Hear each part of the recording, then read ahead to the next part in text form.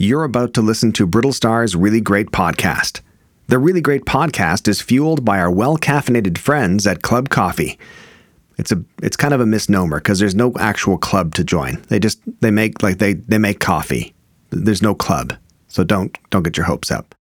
They make delicious compostable coffee pods that you can find at retailers across Canada, like Loblaws, Amazon, and Costco.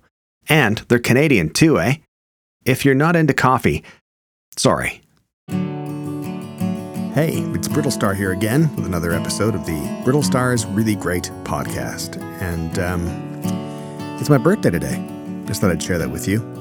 It probably won't be my birthday when you listen to this, but I want you to pretend it is and center your attention on me, like I try to encourage all people to do every day anyway, and just use my birthday as an excuse to,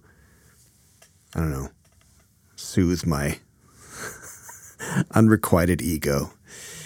It's interesting, with birthdays. I was thinking the other day that I hope you're doing well. By the way, I hope everything's good with you and things are going okay. And I do appreciate your time hanging out with me.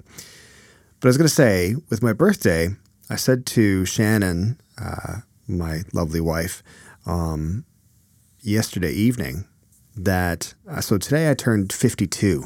It's hard to believe, isn't it? 52. That seems quite old, doesn't it? And yet I look like a child if you squint and stand like at least 100 meters away and have like 8 beers. Then I look great. But I was thinking about the night before. I said to Shannon, the night before my birthday, I said, I have this vivid memory of when I was 17. And it was, I hadn't turned 7. No, I had turned 17. I was 17. So it was November 23rd, 1986. And I have this vivid memory of saying to myself before I went to bed, this is the last time I'll be 17. And that was the first time it really struck me. It's the first time it really hit me, that idea of like, you just sort of go through life and you are the age you are and you're like, whatever. And then you get older and you're like, I guess I'll never be, 17 again. I guess I'll never be 23 again. I guess I'll never be 35 again, whatever. And it made me kind of take a different view of my birthdays. Like I'm kind of a shy person. I know that's hard to believe, but I am a shy person. And I compensate for that by sort of pushing this ridiculous, egotistical version of myself into the world.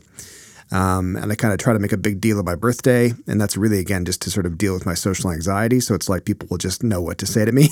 Happy birthday. That's easier than, so what's new and what do you do? That's how I deal with my shyness and social anxiety. But I have this different view of my birthdays now. I have this sort of like notion of like, 52. Well, that's quite something.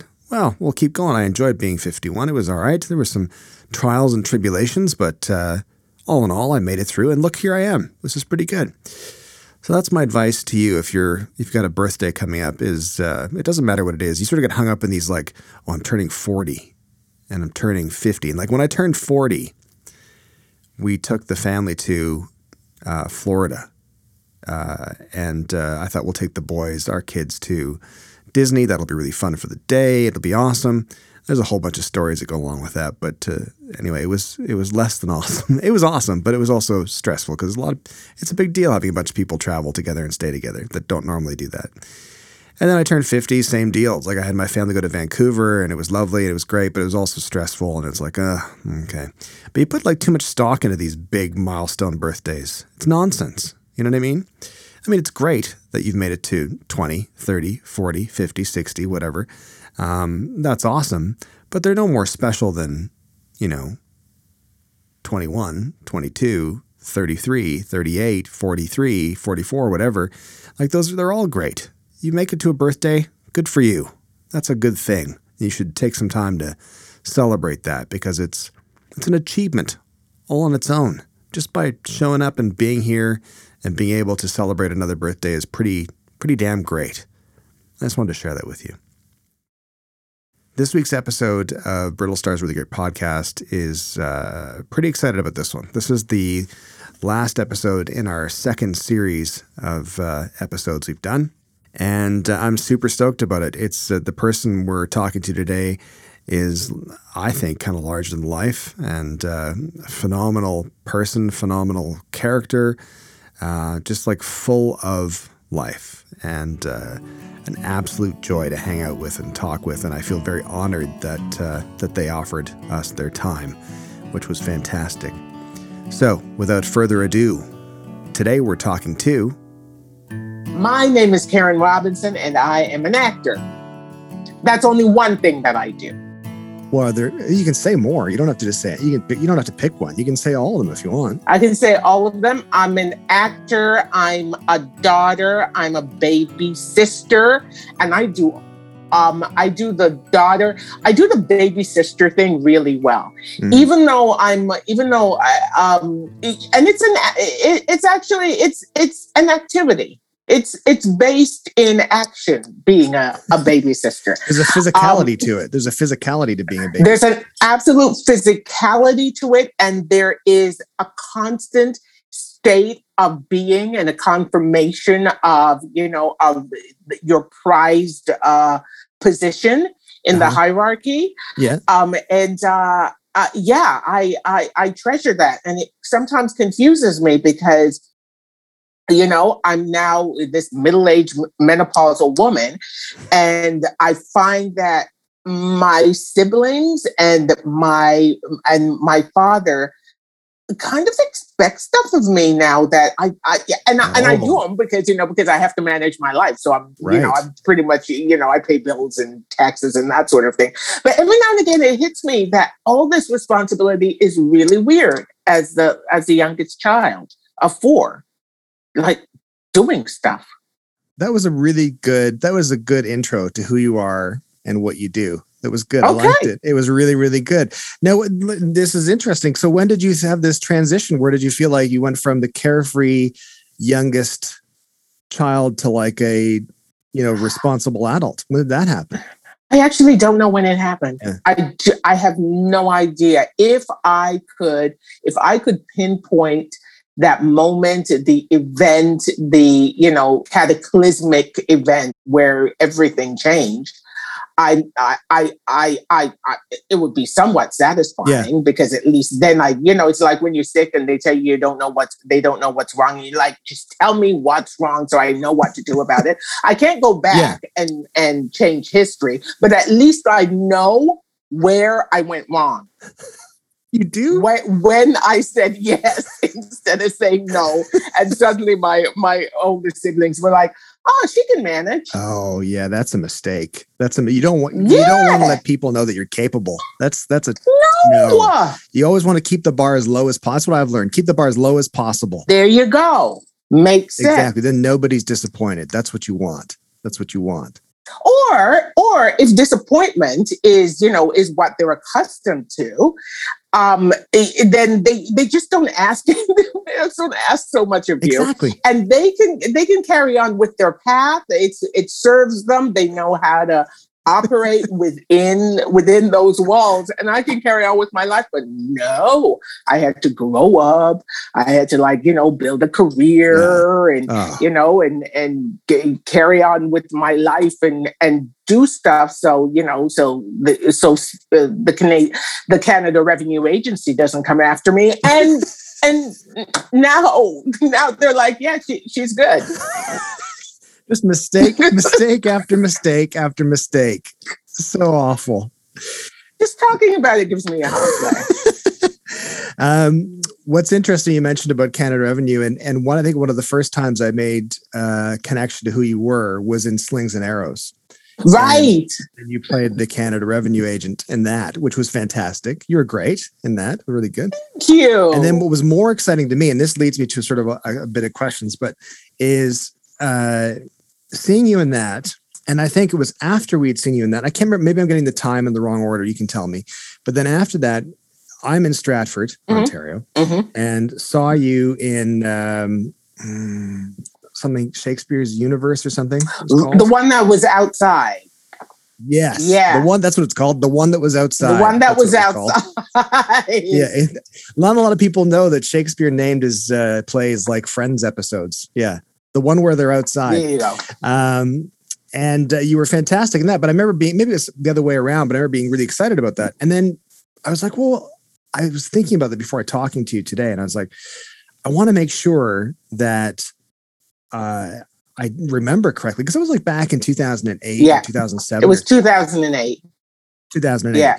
And I was like, I want to make sure I'm remembering correctly. And I went back in and Googled and checked the Googles, and then found out that you were born in London, England. Yes, sir. And then your family moved to Jamaica. Yes, we did. Right. Mhm. And then moved to Drumheller. Is that right? That's right. And that's where my dad and my brother still reside, in Drumheller. Now, Drumheller, that's in Alberta, for those who are listening and don't know. Drumheller, Alberta is about like 8,000 people, 9,000 people. Is it that many now? When I moved there, I think it was 5,000 people. And I think over the boom, it definitely grew. Yeah. It may be. You know what? I really haven't investigated how what the population is at this point in time. Now. Okay, we can do that. I want to find out, because then people listening to this, they expect some sort of educational value. See, yeah, and if you could pinpoint where you went wrong there, like people's expectations. I know. Well, I mean, it's more on them than it's on me. If I'm being honest. Because why? I think it's more because then they've set their own expectation foolishly for me and from me.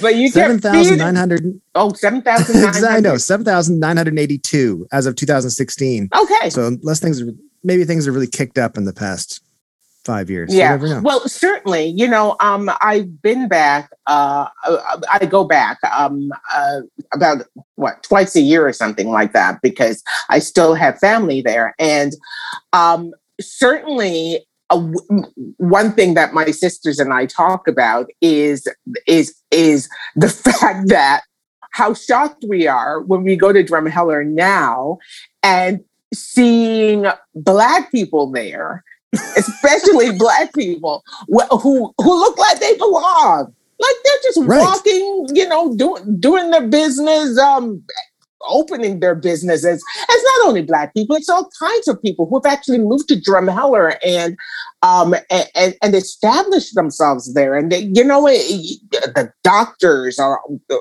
so many of them are people of color, and and people are opening restaurants and nail salons and that sort of thing.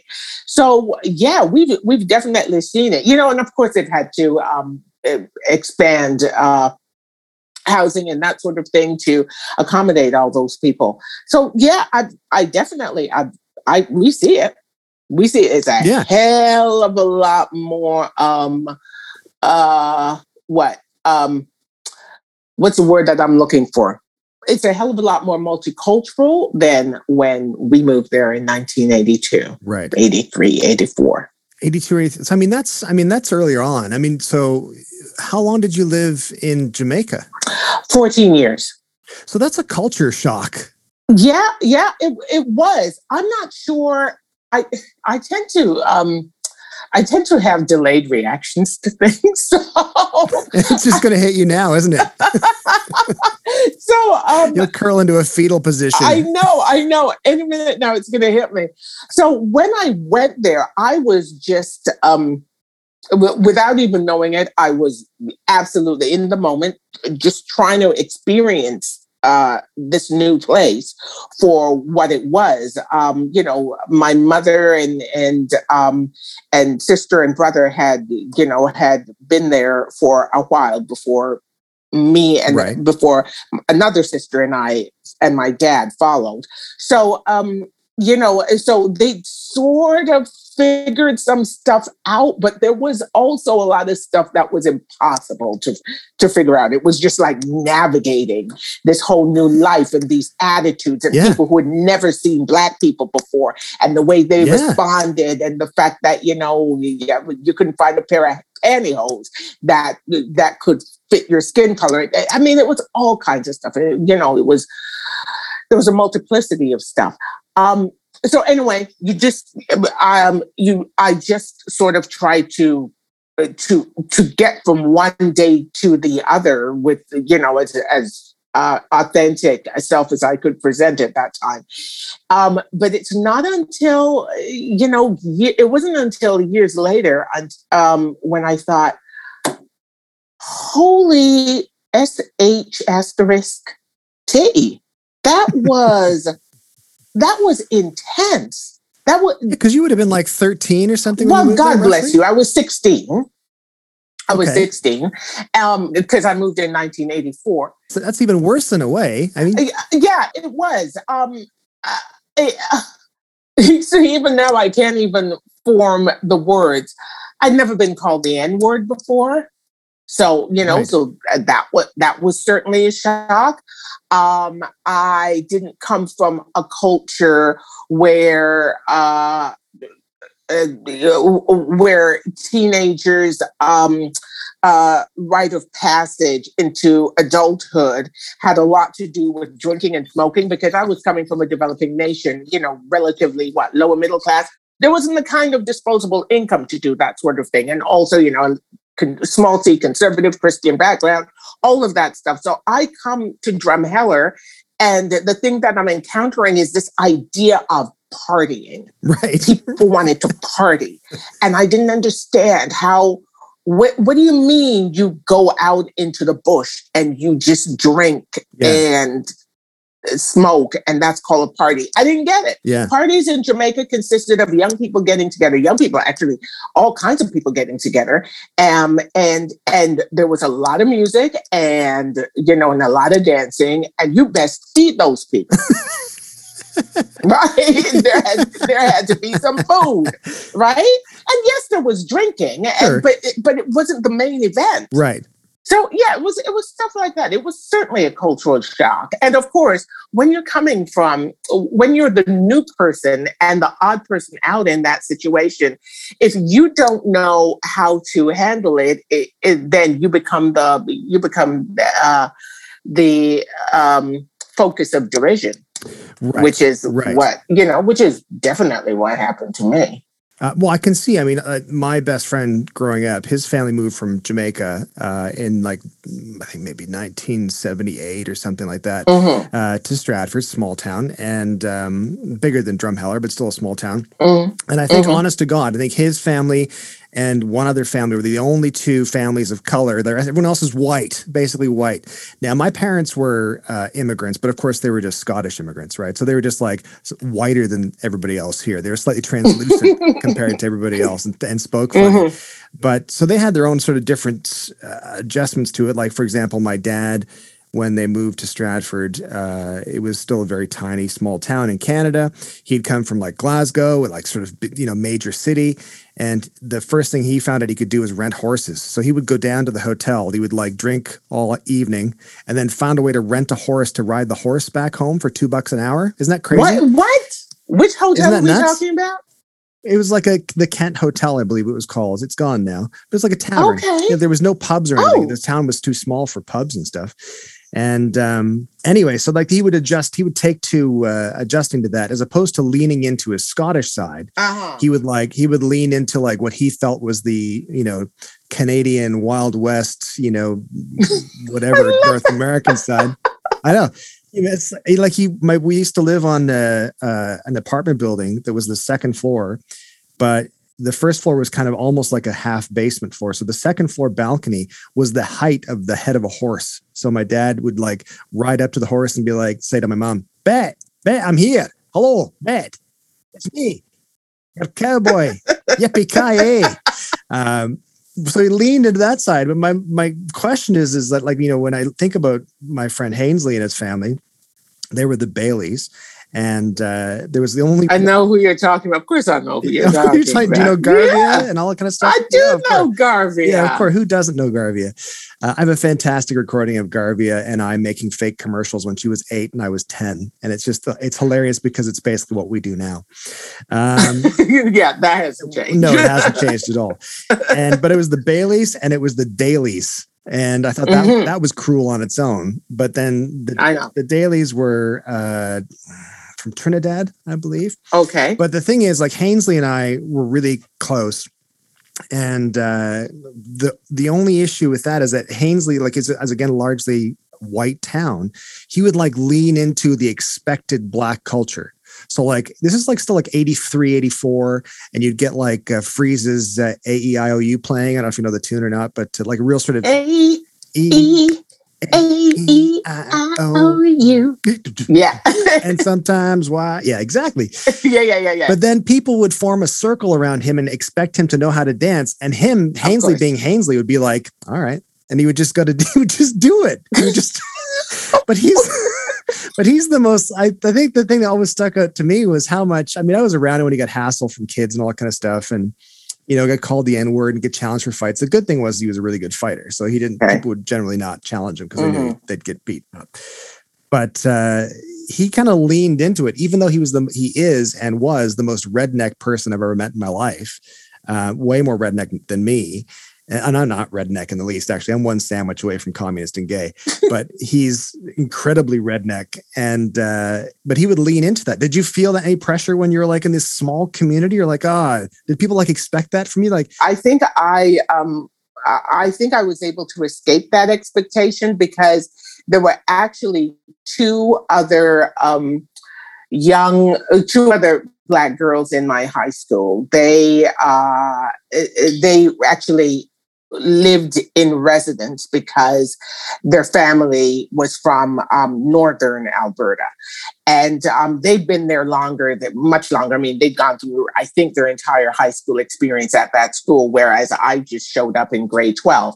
So they had integrated quite well. And when there'd be like school concerts or whatever, they always used to do stuff like they would lip sync to Tina Turner. They were on sports teams, and all the kids really liked them. They were fully integrated, so I didn't have to, which is a good thing because I don't think I knew how. I mean, I certainly am not athletic, right. And even though I'm the one who ended up on the stage, I didn't want to be up there. Listen, here's the interesting thing. I ended up on stage and doing what I do for a living. But I don't really like being in front of people. Like, not, you know what I'm saying? Like, let me qualify that just so I don't destroy my career. I love the path that my spirit, my soul, the universe has put me on. I know that this is what I'm meant to do as a vocation in my life. There's no questioning that. And I love audiences. I love the conversation that we have as performer and audience, and what's given and what's interpreted and all of that stuff. I really love that. But if you ask me, to like MC something, really? Or oh my God, I can't. I mean I can, but I don't love it. I feel like I'm better with other people's words, first of all, right. And second of all, the idea of like doing that lip sync thing, the idea of there being a personality out there, a real person out there like Tina Turner, and me trying to find a way to inhabit her in some kind of entertaining way. I don't think that's my gift. No, I think there are other people. Yeah, I think there are other people who are really, really good at that. Well, these girls, and there were girls then, were really good at it. But that wasn't me. That's not my mode of performance. Anyway, so you know what? To get back to what you were saying, I didn't have to fit into anybody's box, right. of what was cool and that sort of thing, because I was identifiably uncool. I didn't have the clothes, I didn't have the hair, I didn't have the makeup, I didn't have the language, I didn't have the habits, none of that stuff. I found a small little group of people that I could fit into. I remember the secretary in the office. She actually had one of the first karaoke. She had one of those home karaoke machines, and actually, she used to play Tina Turner, and I would sing. I would sing along to that, but that was like in her living room in a very small group of people. I can do that. I'm not going to do it in front of the whole school. That's weird. That's really weird to me because you started off this conversation by saying, oh, you're a scripted person and you don't know how you can't do improv and stuff. I mean, you've carried this conversation. I mean, you're really natural, obviously, at doing this kind of thing. Yeah, but this is just you and me, right? That's pretty accurate. No one else is going to hear this. Exactly. Right? That's probably pretty close to the truth. Oh, God, self-deprecating humor. But I think that's great. I mean, it's interesting you're talking about that experience in Drumheller because that really stuck out to me as like, wow, what a transition, like culturally. I mean, it speaks well of Drumheller. Like that's lovely. I think that's nice to hear.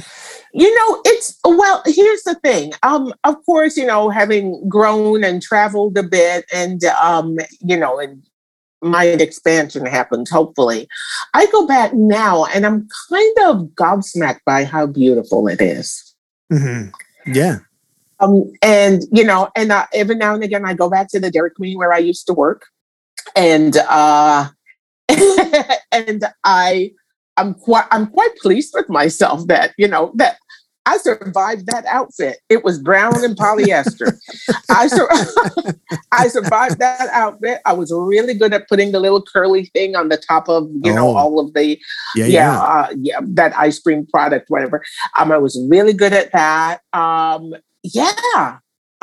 There was a hell of a lot of growing that my family did. And I think that my mom in particular, who passed away last year, she laid the groundwork for so many Black women who came after her.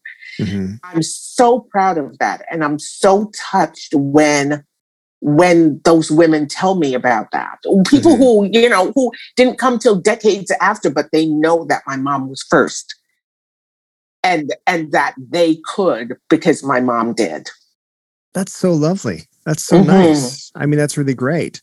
I think, obviously looking at what you're doing now, and I'm curious as to how you decided that you couldn't do something, in front of the class or in front of the school and then suddenly go into like stage acting, which terrifies me. Stage acting is like remembering someone's lines. Oh God, that's nerve wracking. It's a thought of that. I was filming this morning. You write stuff. I know, but you perform them. If I could do Shakespeare with a teleprompter, phonetically spelled out, that'd be great. I could do that, no problems. But I think we'd all say that. See, you're proving my point. But you think of the notion of stage acting terrifies me. I was filming this morning, mm-hmm. and I had to do individual scenes that had, honest to God, 4 words in each scene, 4 separate staccato words in each scene. And I had to stop and reread them, stop and reread them, stop and reread them to go over. And I can't imagine. Those are the hardest ones. Those are the hardest ones. Well, any actor will tell you, auditioning with for one line, the worst. Yeah. Yeah. Well, see, I'm not auditioning. It's just I'm auditioning for myself. It should be easier. Auditioning for yourself. The worst. We are our own worst judges, right? Oh yeah, for sure. You set the bar needlessly high. How's your partner? Is she a harsh judge? So my wife Shannon, we say that our living room is where pitches come to die. That's what we call it. So the idea is because Shannon, we're still talking about the work, right? Well, a little bit of everything, really. That's what they are. And she never wanted to do anything that we're doing. Like with the fact that for this past 9 years, all we've been doing is creating videos and content for social media and stuff she did not want this life. She did not want it at all. Even when I was doing it, she was like, whatever, it's making him somewhat happy. We'll let him do it. And then I was like, would you be in it in these videos? And she said, no, I'm not going to be in the videos. Forget it. And I was like, okay, that's fine. And then Disney came along and Disney was like, hey, listen, we'll pay you this much money, but your whole family has to be in it. And she was like, no, I'm not going to be in it. And I was like, they're going to pay us this much money. And she was like, where do you want me to stand? I can stand anywhere you want. So she can be bought. That's the thing. That's I the thing. love her boundaries. I understand her boundaries. What's that? No. They're going to pay me what?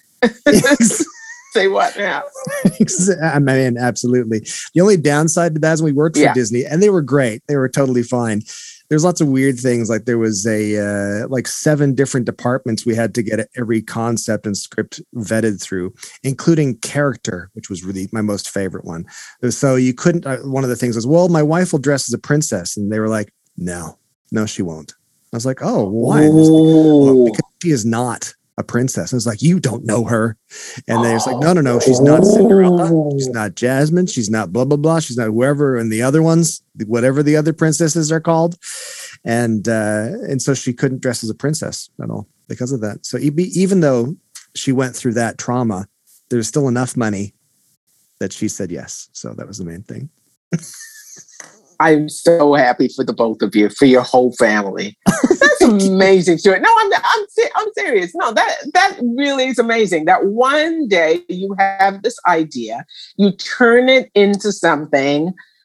You step out on, faith and how relatively inexpensive it is to do this thing because social media is right there, and it's a whole career now, and it's your public persona, and people expect it of you, and you can comment on current affairs, and there is you have a platform that you use extremely well, by the way. It's very admirable. I appreciate you saying that very, very much. It's weird. It's a very weird gig to get into as a middle-aged weirdo from the suburbs in Stratford.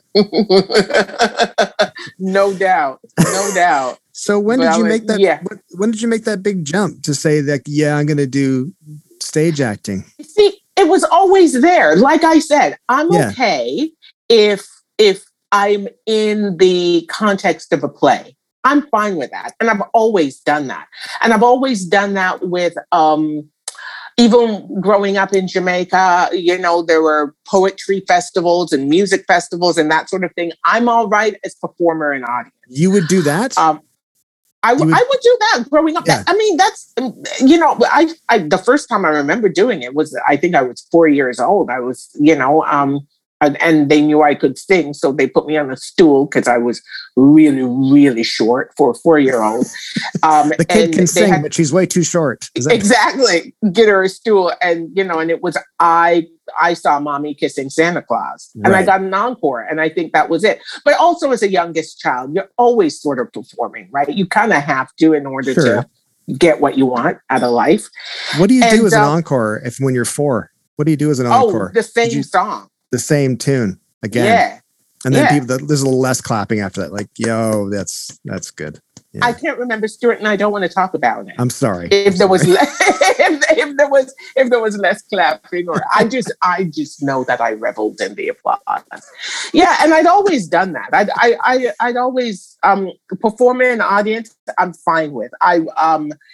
And so when I moved to Canada, it was that's when I realized that this thing that I was always gravitating to was actually a viable career choice. Right. And so when I was in, I was sort of still figuring it out when I was in that last year of high school. But one of the things I did do was audition for the school play. And got the part and performed at some regional festival or whatever and won Best Actress, and then ended up going to Arts Trek, which is this this drama intensive that happens in Vermilion, Alberta. So, you can imagine me 16, 17 years old, packing up, my 5 pieces of clothing or whatever I had and getting on a Greyhound bus. God bless my mom for just going, I know. Sure. That's terrifying. Go ahead. Yeah. Do you have a lot of siblings? How many siblings do you have? 3. 3. 3. Okay. Yeah. But I would say that I'm certainly the most adventurous one. I would, and I think my mom was just like, I can't stop her, or I could stop her, but something tells me that my life would not be worth living if I did stop her. So let her go. So she let me go. And one thing just led to another. And, I think the decision was made. After Arts Trek, I said, this is what I want to do for the rest of my life. And then it was time to go to college. Mm-hmm. I had failed math. And so I couldn't go on, I didn't matriculate, so I couldn't go on to university. I could only go to college.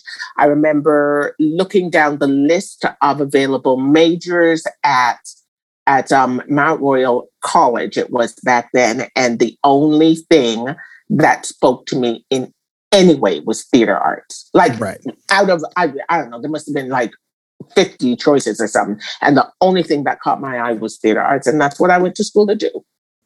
Well, it's fun. I'm glad you did. I mean, because I remember both Shannon and I watching you in that outdoor show, the one where they're outdoors or whatever it's called. The one where they're outdoors. And being like immediately like taken, like, oh God, she's really good. Like she's really like, you have like a presence though. Oh, it speaks to like the whole thing as well. Like mentioning you in that one episode of Slings and Arrows. It's like, because it was one episode you're in, right? You weren't in any other episodes. No, but it's like, that's how impactful it was. It was like one episode. It's like, damn it. She's got like this power, like this sort of like, I don't know. What do they call it? Star power, baby. I don't know what it's called. You think that's what it is? Oh, I think it must be. Yeah, I don't know, Stuart. I tell you, I don't know. Every now and again, it still hits me that the fact that I'm 53 and still doing this and doing it successfully by so many metrics, I still find it miraculous because think about it. You know, when we were growing up, when you thought of actors, like, or whatever you saw on TV, or people who had any kind of platform in entertainment, first of all, they didn't look anything like me in terms of, they usually weren't people of color. And then second of all, they were usually people who adhered to a certain beauty standard. And the fact that neither of those things, you know, I'm not white and I certainly don't look like, remember Donna Mills from, what was it, with Knots Landing? Yeah. I certainly don't look like her. You know, I think that I think that, you know, what I'm doing is a miracle in itself, but I think that I probably surprised the hell of a lot of people who knew me growing up, because honest to God, like, puberty was not good to me. Limbs were growing at their own separate rates. Right? My nickname in high school was Big Features because I was like this. I was like this pole with eyes and lips and this head. I got a big head, and you know, my boobs grew. I got the boobs, but like nothing else. So they call me Big Features because I was just this collection of big features. Which is a pretty cool name now, though. I mean, Big Features is, I mean, if you could go into rap or something with the name Big Features, that's pretty cool, right? I think I'd have to be the Weird Al Yankovic of rap, though, with a name like Big Features. And then he'd make a song about that. I mean, all rap names, all band names in general are goofy. I think that, you know, Big Features is a good name. I could see that. Yeah. You know what? Yeah. Okay. You can make it work. So, but I do think so. You know, my teeth were all over the place. Like this is years of orthodontics. It's by what we had seen, it wasn't supposed to be me. And I'm really, really humbled that I'm here and that I get to do good work. You know, Slings and Arrows. I think about Slings and Arrows, and I think to myself, when I watched that series, there was not one weak link in that series. Like nowhere. Yeah. Like I couldn't see it. Not in the actors, not in the writing, not in the directing. There was nothing. And I think when I'm put in those kinds of situations, my job is to just not screw up, right? Everything else is, you know, the little curly on the top of the Dairy Queen ice cream. Everything else is that. But that's it. That's all about that, though. Without that, it doesn't matter how great the ice cream is underneath. If you don't have that little nice, perfect, you know, curl at the top, that's right. It's not a Dairy Queen. It's not a DQ cone. It's not a DQ cone. Yeah. It's not a peanut butter parfait. No, it's not. It's not a, you know, dilly bar, whatever. Exactly. Exactly.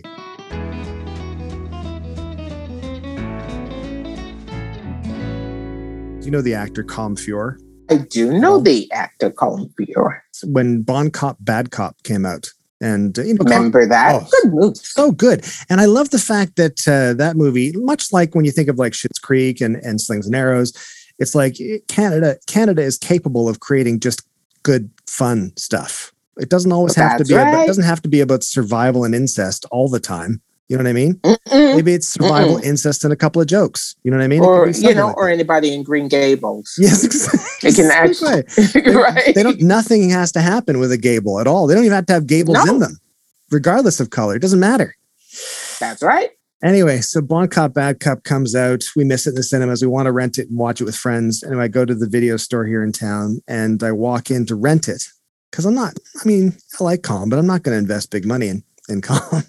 And I walk in and standing right there is Calm Fior. And I was like, oh, hey, Calm. And he's like, hello. I was like, I actually came in here to get your movie. And again, which is his signature move, obviously, he doesn't break gaze and he leans over right over the other side. So he's standing in front of a rack of DVDs. He leans over that rack to the other side of the rack, grabs a DVD, pulls it back. It's his film. It's Blonde Cop, Bad Cop. And he goes, there you go. And I went, you been standing there all day, man? Is that like, what have you been part of your marketing campaign? But then I said, well, thank you very much. And I turn around to go walk up to rent it for $3. And it's like, oh, damn it. He's giving me the $30 DVD. I have to buy this now. So I went and I have a copy of Blonde Cop, Bad Cop because he handed it to me and I was too scared to say, no, I just wanted to rent it. Of course you have to buy it because you can't exactly go back and go, no, I don't want to keep it. Yeah. I just want it for a couple of days. If you want to walk closer and stand closer to the new releases section, that'd be better. That'll work out better for me. I don't need to buy this. Oh my God. I mean, it was a good movie, but we're not going. One day it'll be worth a hell of a lot more. I did make him sign it though, which was nice. So there was. He must have loved that. Of course he did. He'd literally been standing there. He was doing nothing, standing there. He was literally just waiting for people to come up to him. He wasn't doing nothing. He was there to rent his own movie.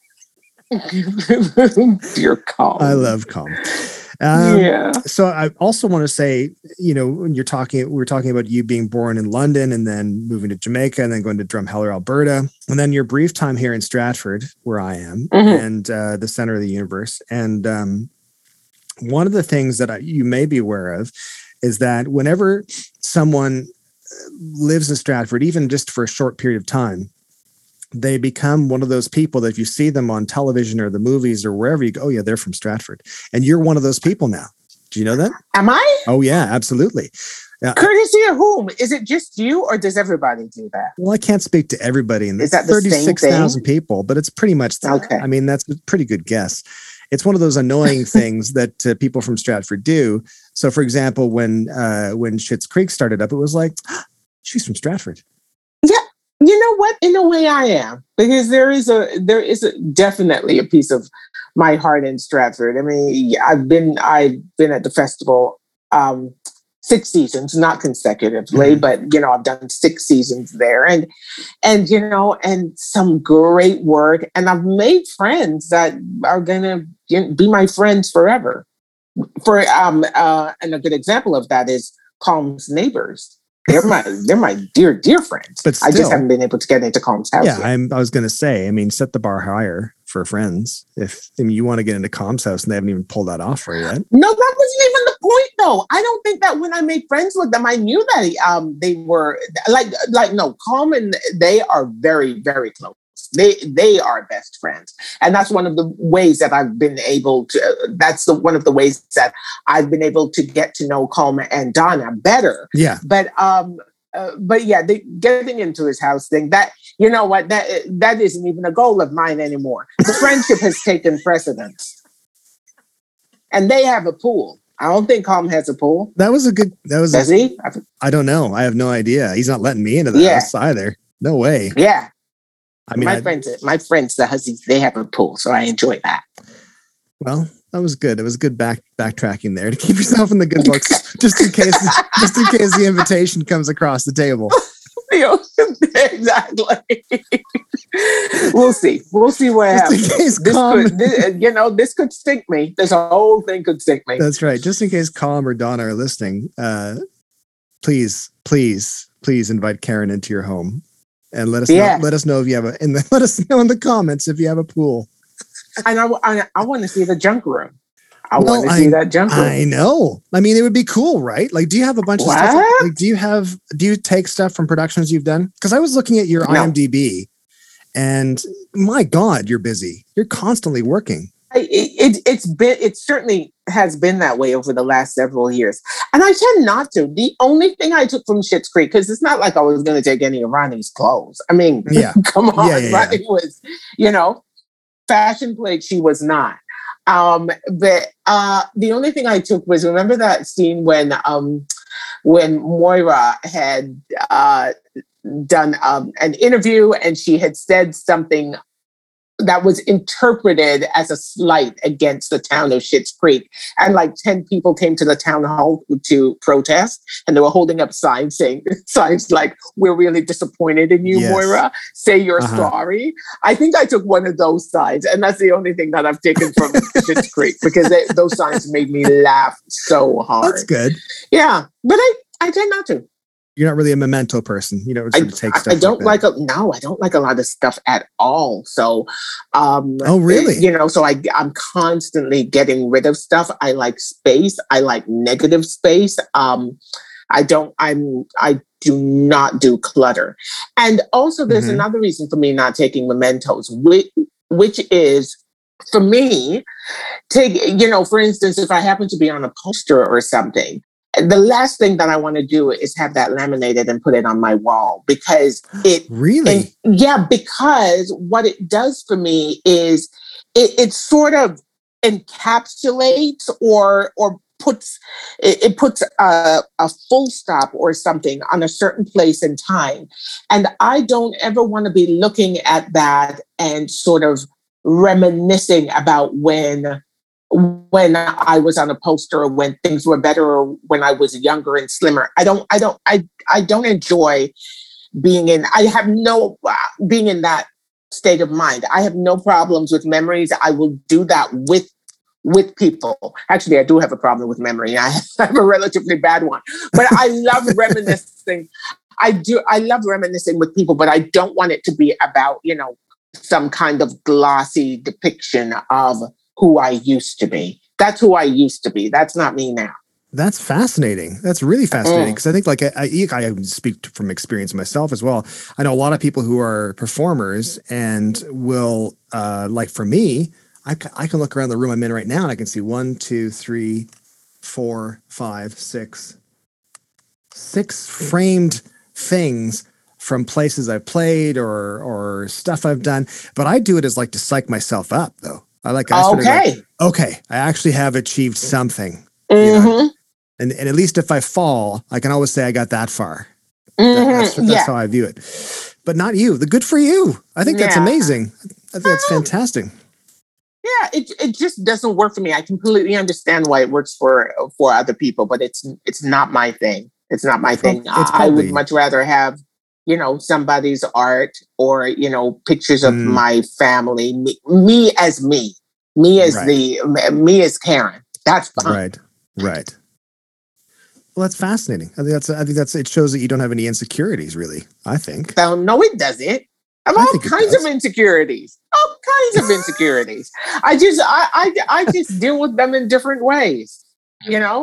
I mean, you feel comfortable with what you've done. You sort of feel like it sort of suggests that you're thinking you're on a journey. You're ever moving forward. All that kind of stuff. I think that's great. That's fantastic. Sometimes you have to forget about what you've done too. Oh yeah, well, I mean, we both had those experiences, I'm sure. Yeah. I've been married before, so yeah, you're right. You're absolutely right. I see. I don't have any of those wedding photos up in the house anymore. Shannon thinks we don't need them up either, so that's probably fine. Yeah, it's good. Oh yeah. I'm going to ask you another thing. Actually, I know we haven't really talked anything really about Schitt's Creek, but I will tell you this and ask you this. Now, when you moved to Canada in the early '80s, were you aware of things like SCTV and stuff like that? Like, yes, yeah. I mean, actually, because it was maybe filmed in Edmonton, wasn't it? That around that time. I don't know. I mean, I didn't make that connection, but I do remember it being on TV. I do remember thinking to myself, what is this? this is a particular kind of humor that I've never been introduced to before. And I found it, I think what I found was that it was fascinating. It wasn't like a huge revelation to me. All of Canada was like a huge revelation to me. So I was going through so many changes at that point. But yeah, I do remember seeing it and going, this just not really knowing what to make of it, not judging it, knowing that I was seeing something new and different and fascinating. And I think that sort of, found its way to trickle through my blood vessels or something like that. I do remember it from back then. So, of course, I'm bringing that up because, Catherine O'Hara and Eugene Levy and Schitt's Creek. And I remember we did 2 branded videos, like promotional videos for Schitt's Creek when it hit the States, when it played on Pop TV in the States. Okay. So for first and second season, we made videos. The first one for the first season was much more involved. And it was like me taking the family, me and Shannon taking the boys on a budget family trip because we were trying to save money. And we passed the sign going into Schitt's Creek. And then the back of the car opens, and our kids run out the back of the car down the road. Basically, they sort of they don't want to go. They're terrified. How have I never seen these? Well, it's out there somewhere. But the thing that was most terrifying, the second season one wasn't as good because the network kind of kiboshed our original idea and then made something that was just like, The first one was good. And anyway, but the most exciting thing to me was that they had to be approved by Eugene and Dan. And I was like, not so much Dan. I mean, I met Dan before and he's lovely, but he doesn't put the fear of God into me like his dad does. Did you have any of that reverence going into meeting that kind of did you go, oh gosh, it's them? Because I mean, I was freaking out just doing that video. Yeah, I remember when I got the audition for it and I saw that it was, I think I knew that Eugene and Catherine had already been,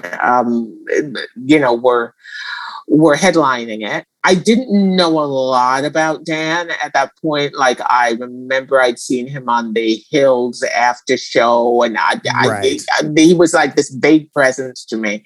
But Eugene and Catherine, I definitely knew. And I mean, Dan and I are friends now, so I can say this. When I went for that first, no, it wasn't the first audition. It was a callback that I was told that Eugene and Dan were going to be at. And so I was sitting there in the waiting room, and Dan came in, and Eugene didn't. And I was a bit disappointed. I would have to say, I was like, yeah. Who are you and where's your dad? Apparently Eugene was shooting. He was at that point, he was doing that scene where they end up at Bob and Gwen's cottage. So he was climbing through a window or something like that. And so he couldn't be there. Anyway, I mean, obviously it worked out for me. Thank God Dan didn't know then that I was disappointed. I'm trying to get a job here. How dare I be disappointed? But yes, there was that. I think when I did get the job and started shooting, then I was fully aware that I was in the presence of royalty. Yeah. And you know what? That didn't even have as much to do with what I was feeling as it had to do with what they were doing. Oh, yeah. For sure. I can't imagine being in the same room would just be a lot to take in. It was definitely well-founded. And, and then I, that actually, my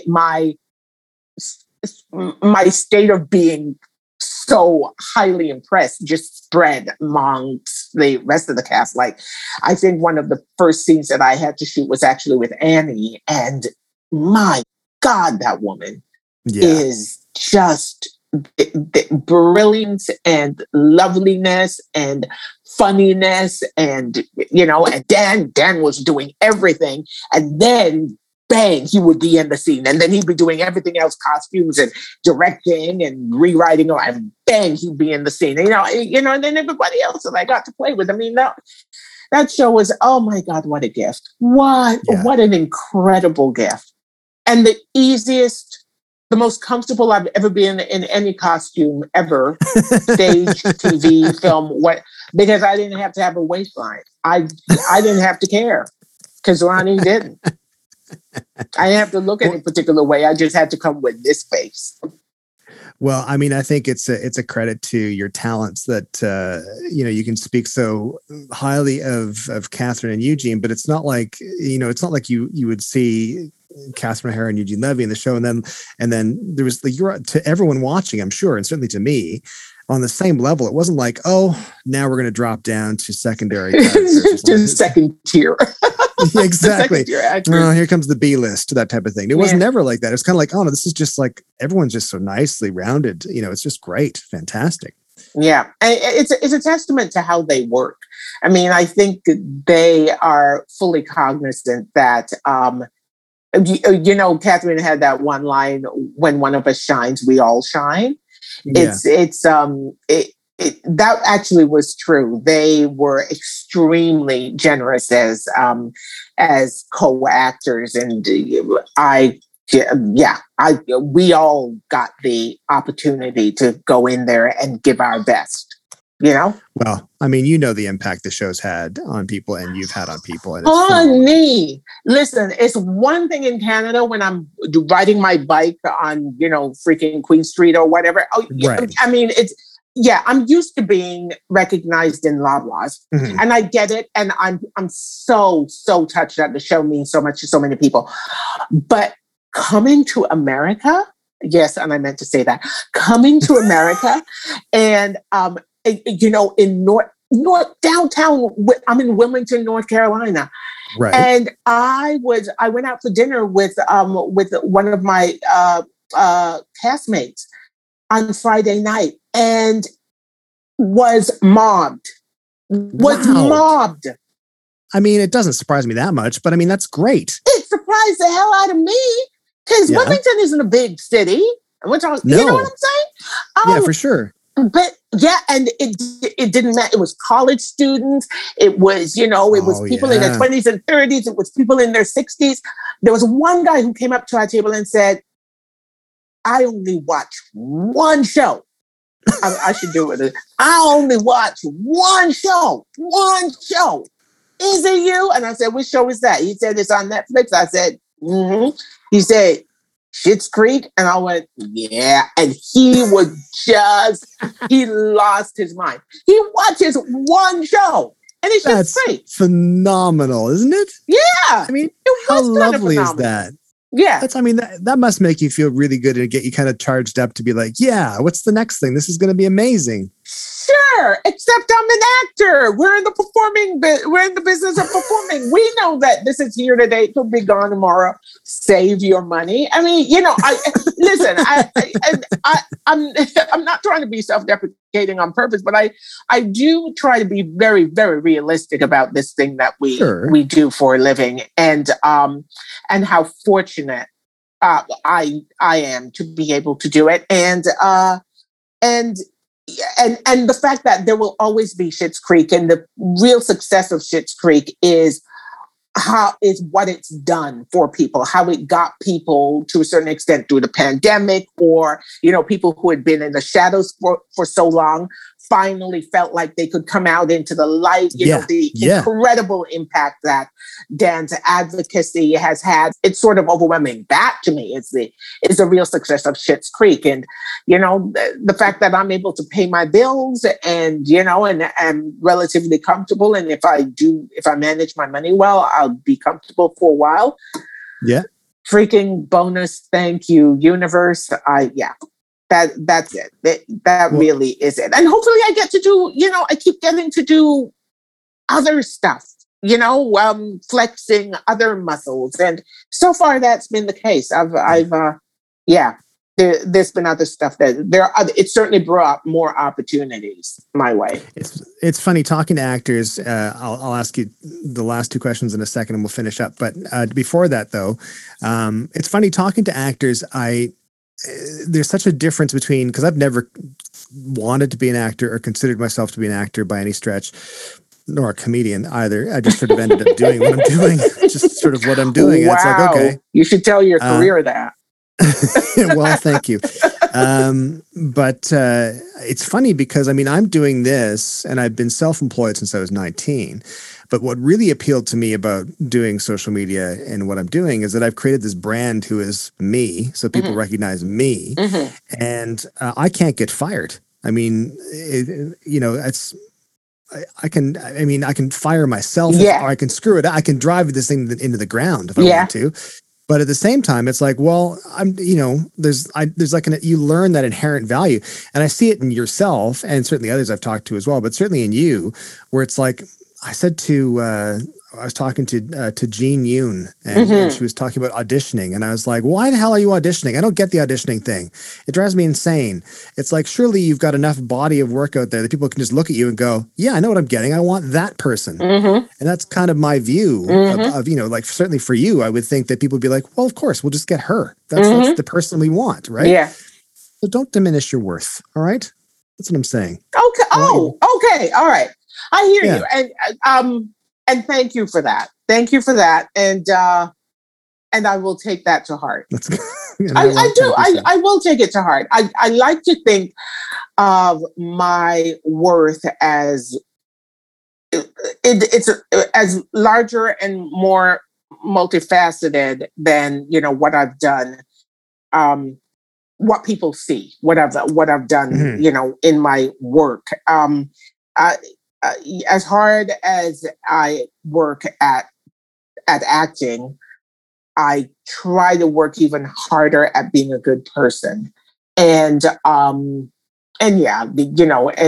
are successes and failures and lessons to learn. And then you think you've learned them, and then you have to go back and learn them again, because that also feeds the career, right? Totally. It really does. I want to be a good person. The career, the notoriety, the popularity, couple of generations that might be forgotten about. But if I affect people in a good way today, then that gets paid forward. And even when my name is forgotten, maybe years from now, that whatever good thing I did today will be reverberating down the line. That was amazing. It just made the rest of us sound like dirt. Yeah, but I actually, the struggle is to live my life like that, right? It's not always easy. So no, it's not. Well, you're doing it very well. Let me just say that. I hope so.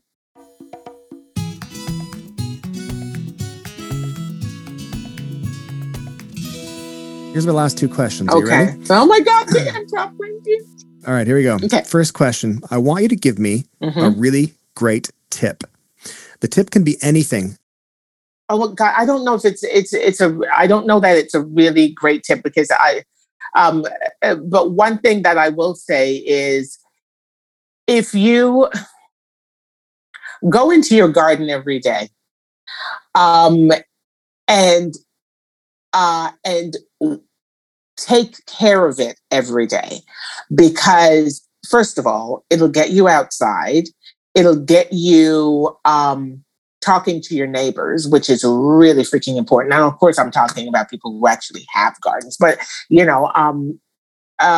but also it means that when you get to those weeds every day, you will never get to the point where it will overwhelm you and you don't know what to do with your damn self. That was pretty good. That was like a parable almost. So if you're lucky enough to have one of those, Toronto or Stratford or wherever gardens where you can actually go out into your front yard, go out there in the spring and summer, obviously, not in the winter. Spring, summer, fall, get out into your garden. And if you happen to be neighbors with Comfior, maybe get out and chat with him for a bit. Maybe get your friend an invite. Your friend Karen can maybe come over and help out. Maybe. There you go. My friends, the Huzzies, they have Andrew Hussey is an amazing gardener. And, like Dr. Hussey? Yeah. Yeah, Those of are my course. I know friends. Dr. Hussey. Yeah, I know Dr. Hussey, of course. Dr. Hussey. See, because So you're from Stratford. We know each other as friends. there you go. There you go. So yeah, so you've seen his garden. Yes. Oh Yes. my God, to die for, right? Amazing. And yeah, and he putters, and I love that. He putters It's and he good. gets it done. There's something to be learned from puttering, I think. Here's your final question. Your final question is, if you were to go back in time, not a long time, but just 1 year ago from right now, you go back in time to talk to yourself 1 year ago. Out of the ether, you appear and say something. What is it you're going to tell yourself 1 year ago? So where we at now? September. So last year September.